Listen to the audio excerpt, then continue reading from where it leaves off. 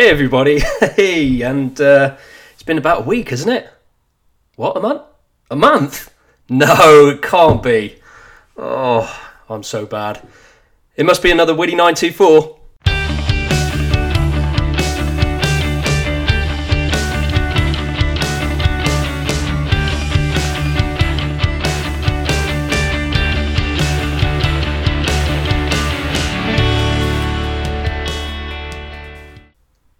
Okay, yes, I know. I've dropped the ball once again. God, this content stuff is it's hard, isn't it? Just hits, constant. Get it out, more. Anyway, so yeah, I think it has been a month. Do I have excuses? Do I? I think I do. Yeah, I think. While the weather has been pretty good, I've taken the chance to sort of get cracking through a bunch of stuff through the car. So I think from that perspective, yeah, I know it's podcasts, it's YouTube videos, it's photos on Insta, all of that good stuff. So trying to bring it together in a more regular way is... it's at the heart. It's what you want to do, but sometimes it doesn't always work out that way. But anyway, that aside, the car has come along nicely over the course of 4 weeks, and I think we are almost at a point now where the car can potentially get back down on all four wheels. Hey, good stuff. First test drive, maybe even an MOT. Legal, that'd be nice, wouldn't it, hey? But where should we start? So I think once the engine, all of those bits from bottom to top were completed, the main piece now was getting the engine running. So the engine is running. It needs a bit of a helping hand, and it looks to be the cold start valve, which is the issue. Now, if you have been following the YouTube videos on this as well, I've now taken that valve off. I've put it into some brake cleaner, and I'm just seeing, just checking out to see if I can give it one last chance, one potential lease of life. If it had got potentially clogged up inside, getting it fixed, getting it cleared out, fitting it back to the car, and just giving it one last chance. See if it does work. If it isn't going to, then I'm gonna have to go and source one, which most likely will be a second-hand one. I think there's a few around hanging about 70-80 quid maybe, but I think brand new there, maybe 200-300 quid. So I think I'm hoping that the brake cleaner does its job. We'll see. It doesn't seem to be anything else. One of the kind listeners and followers of the channel suggested potentially running the valve off a battery, making sure obviously you get the right polarities, and just seeing if it will, fire fluid through it with some maybe injector cleaner. So that might be something I give it a go.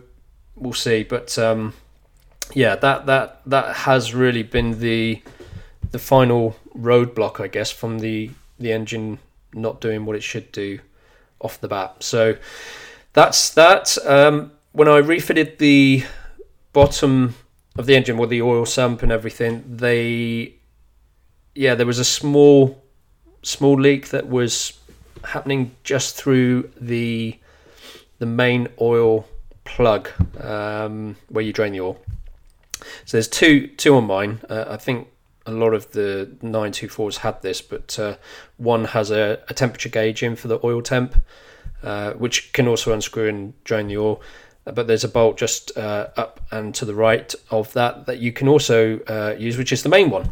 And my one, when I took the sump off and everything, it seemed for some reason to be jammed. It just didn't want to play. So once I got it back on the car and bought a nice new impact gun, it flew off instantly. So I think the leak itself was due to the fact that it didn't have a copper crush washer on it. That seems to have done the job. So yeah, I've got a new one, fitted it all back on, cleaned it all up and stuff, and talked it up to spec, and yeah, it seems to be good. Had the engine running a couple of times, left the under tray off, checked it, week after week, and no oil is present. So it looks like that job is done. So that is a big win.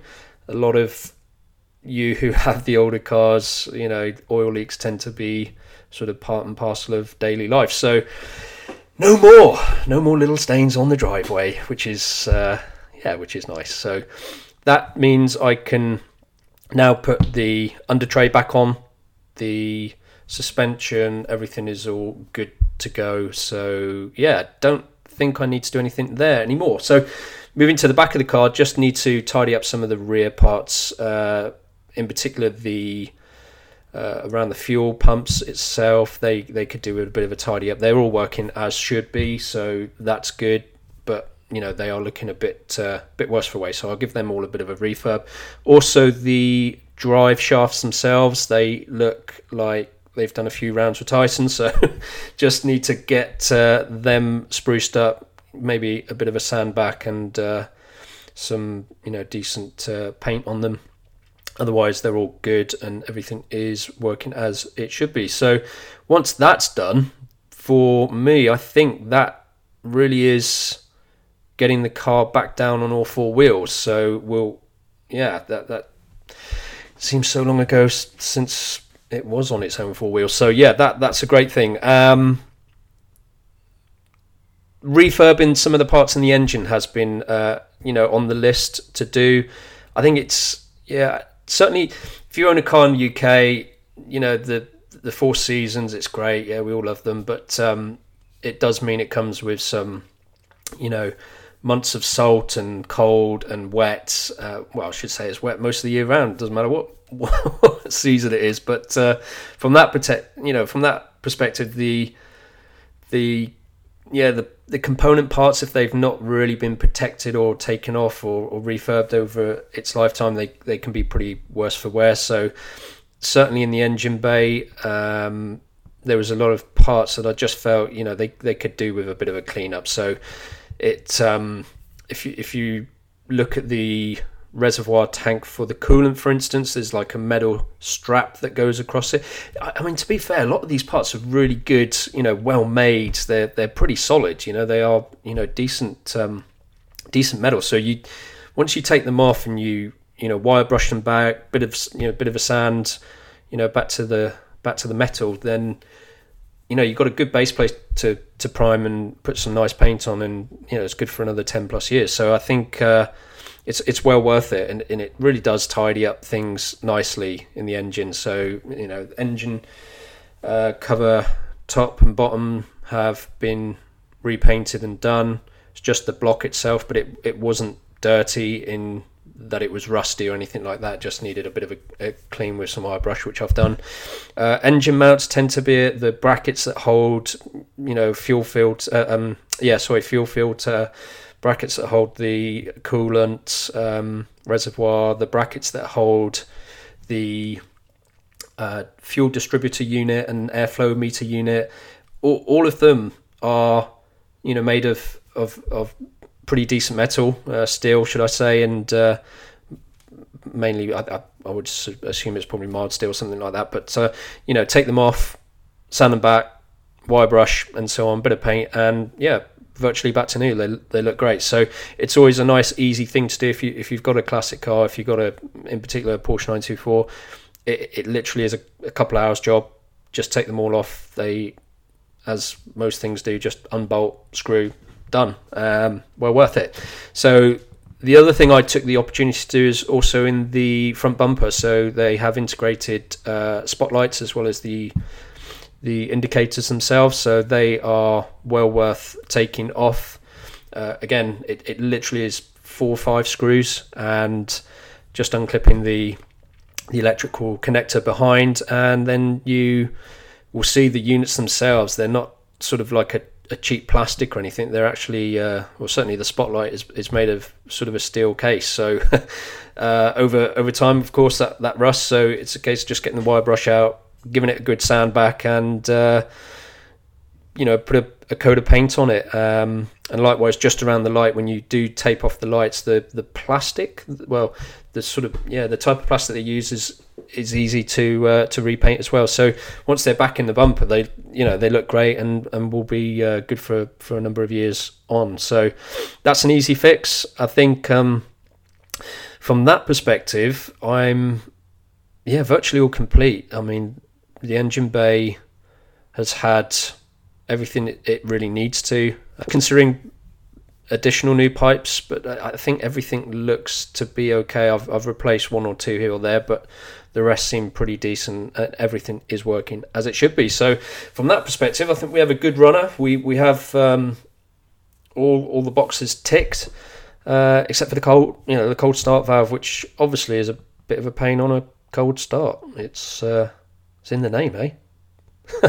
Anyway, the final piece that I need to do to make sure the car gets through an MOT is the fog lights. So I do need to, I think I touched on this on the last podcast, but I do need to just remove the seats. Do need to remove the seats anyway, because I think some of the brackets or the fitting plates that the seats go into, I think they might need maybe a bit of a cleanup, or potentially larger bolts. So I might have to rethread them, I think, because a couple don't seem to be getting tight, and one is not, for some reason, just not undoing it. It's like spinning. So I don't know what the way it was, but maybe there's between the sandwich of the flooring. But I'm gonna, might have to be sort of an angle grinder type scenario, nightmare. But never mind, we'll get through that. But they do have to come out and, just track down, sort, and fix the failure of the rear fog light. So once that is done, we should be good on the checklist for that, and get the car wheels back on, get it lowered down, and get it booked. Get it booked for the test drive, ready to fingers crossed get that first test drive done.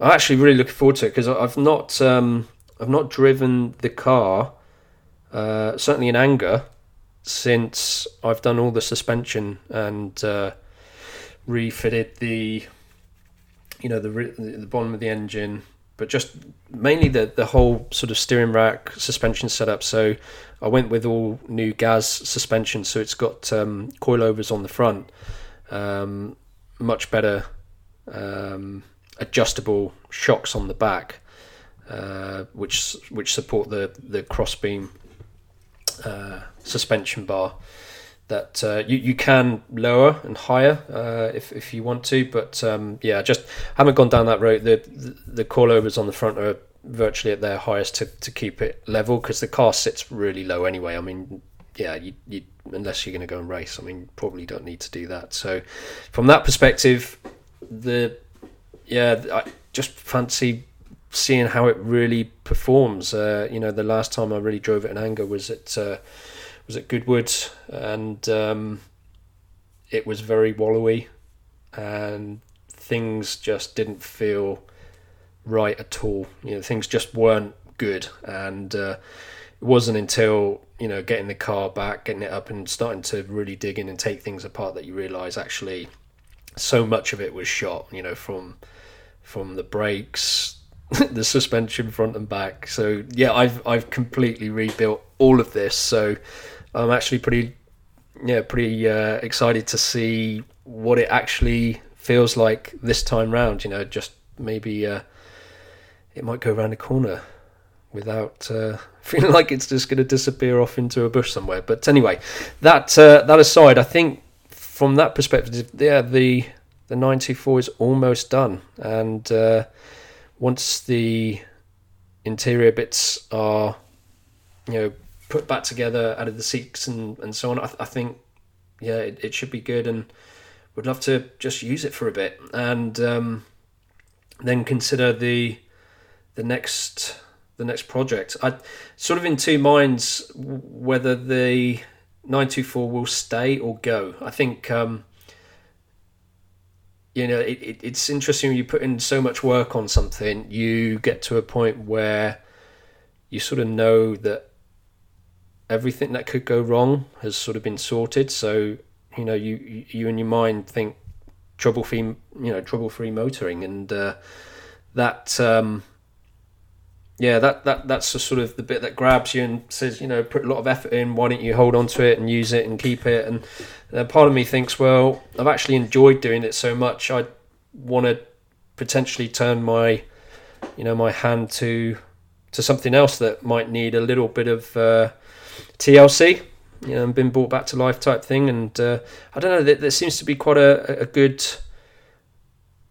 momentum, I think, behind bringing these things back to life in general. I think I don't know if anyone else is seeing it, but it just tends to be a lot of people doing some really great work on cars that back in the day probably no one gave a hoot about, and off to the scrap heap as soon as they were in a bad way of some sort. So I think a lot of the sort of 80s 90s cars have really had a big boost, and lots of people are sort of there trying to catch them and keep them going in a good state. So from that perspective, I'm thinking, could I find something else that's similar to this?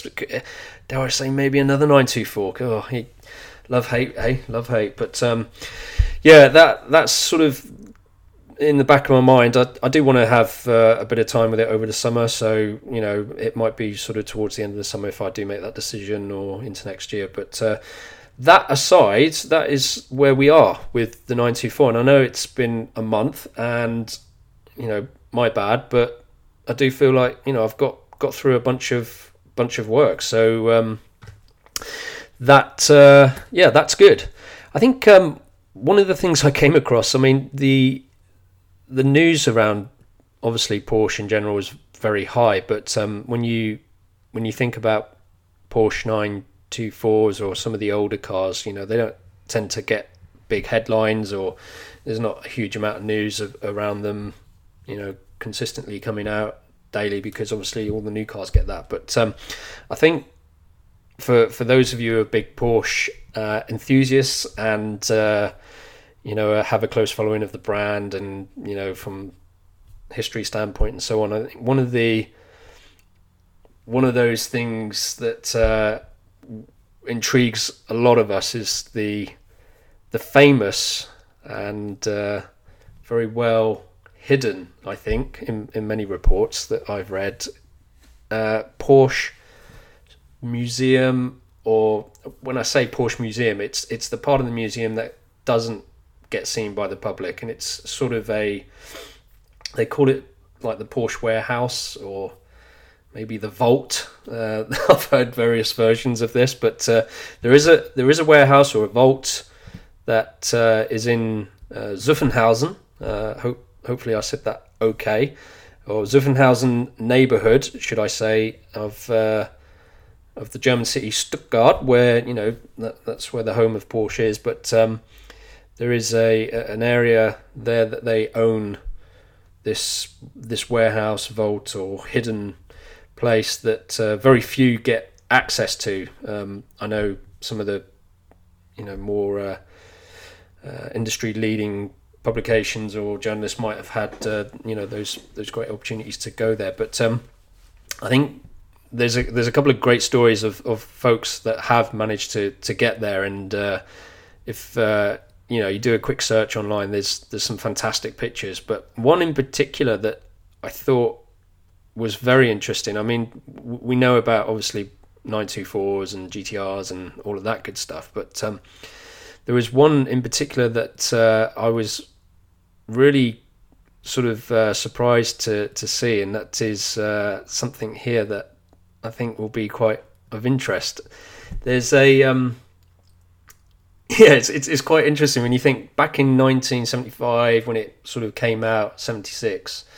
Porsche, like many companies when they launch new cars, they have, to come up with the marketing and, why the car and what's good about it, all the things that, people go, oh yeah, that sort of fits what I'm thinking, and maybe I'll go and see this, and maybe I'll buy one, all that, all of that emotional stuff. So that aside, but what is fascinating actually in this particular one is that the marketing team at Stuttgart had coined the phrase, what wins on a Sunday sells on a Monday, which is quite interesting.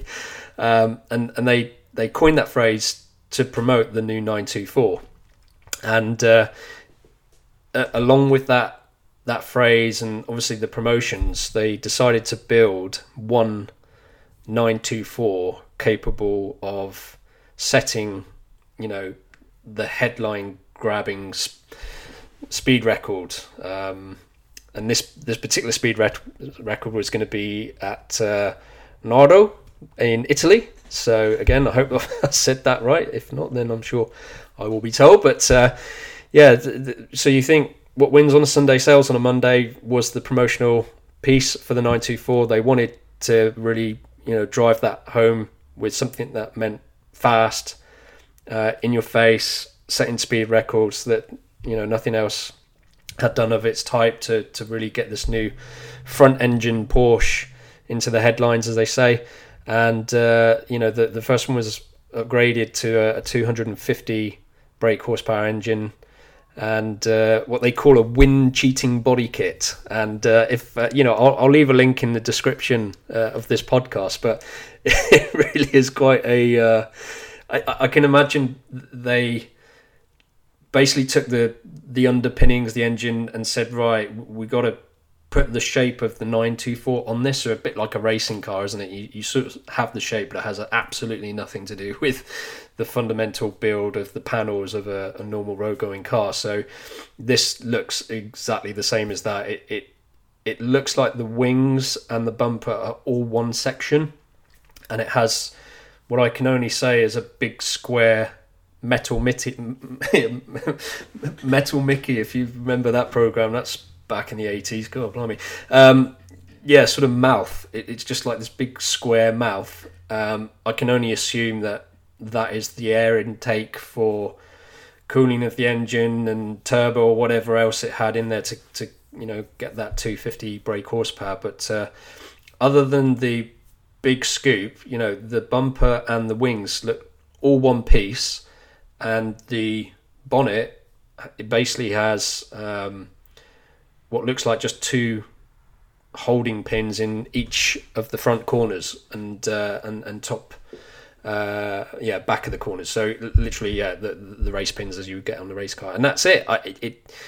It looks, as they said, a wind cheating body kit. There certainly isn't any aero on it. Let's just put it that way. So I think way before the time of how we started to get very in depth with aero, but interesting. I'm not seen that before. I think it's these things are always good to track back in history. What was the marketing campaign? How did they think about it? How did they want to grab a headline? How did they want to sell it? How did they want people to go, hey, did you see that car? Did you see the speed limit it broke? All of that good stuff. So it must have worked because they sold a load of 924s. So love them or hate them, it certainly helped the company out. But as I said, I'll leave that link. I've definitely got a few bits left to sort out on the car, which I will keep everyone posted on. I will try and get back within 2 weeks. There you go. There's a promise. And just see, just update how I am getting on, and hopefully in 2 weeks' time, completed. So we can be talking about that MOT and first test drive. But anyway, thank you for listening. Thank you for supporting, and all the comments, likes and stuff across the social content spectrum. That's what we're there for. But anyway, thanks a lot, and I hope to speak to you guys soon. Take care now.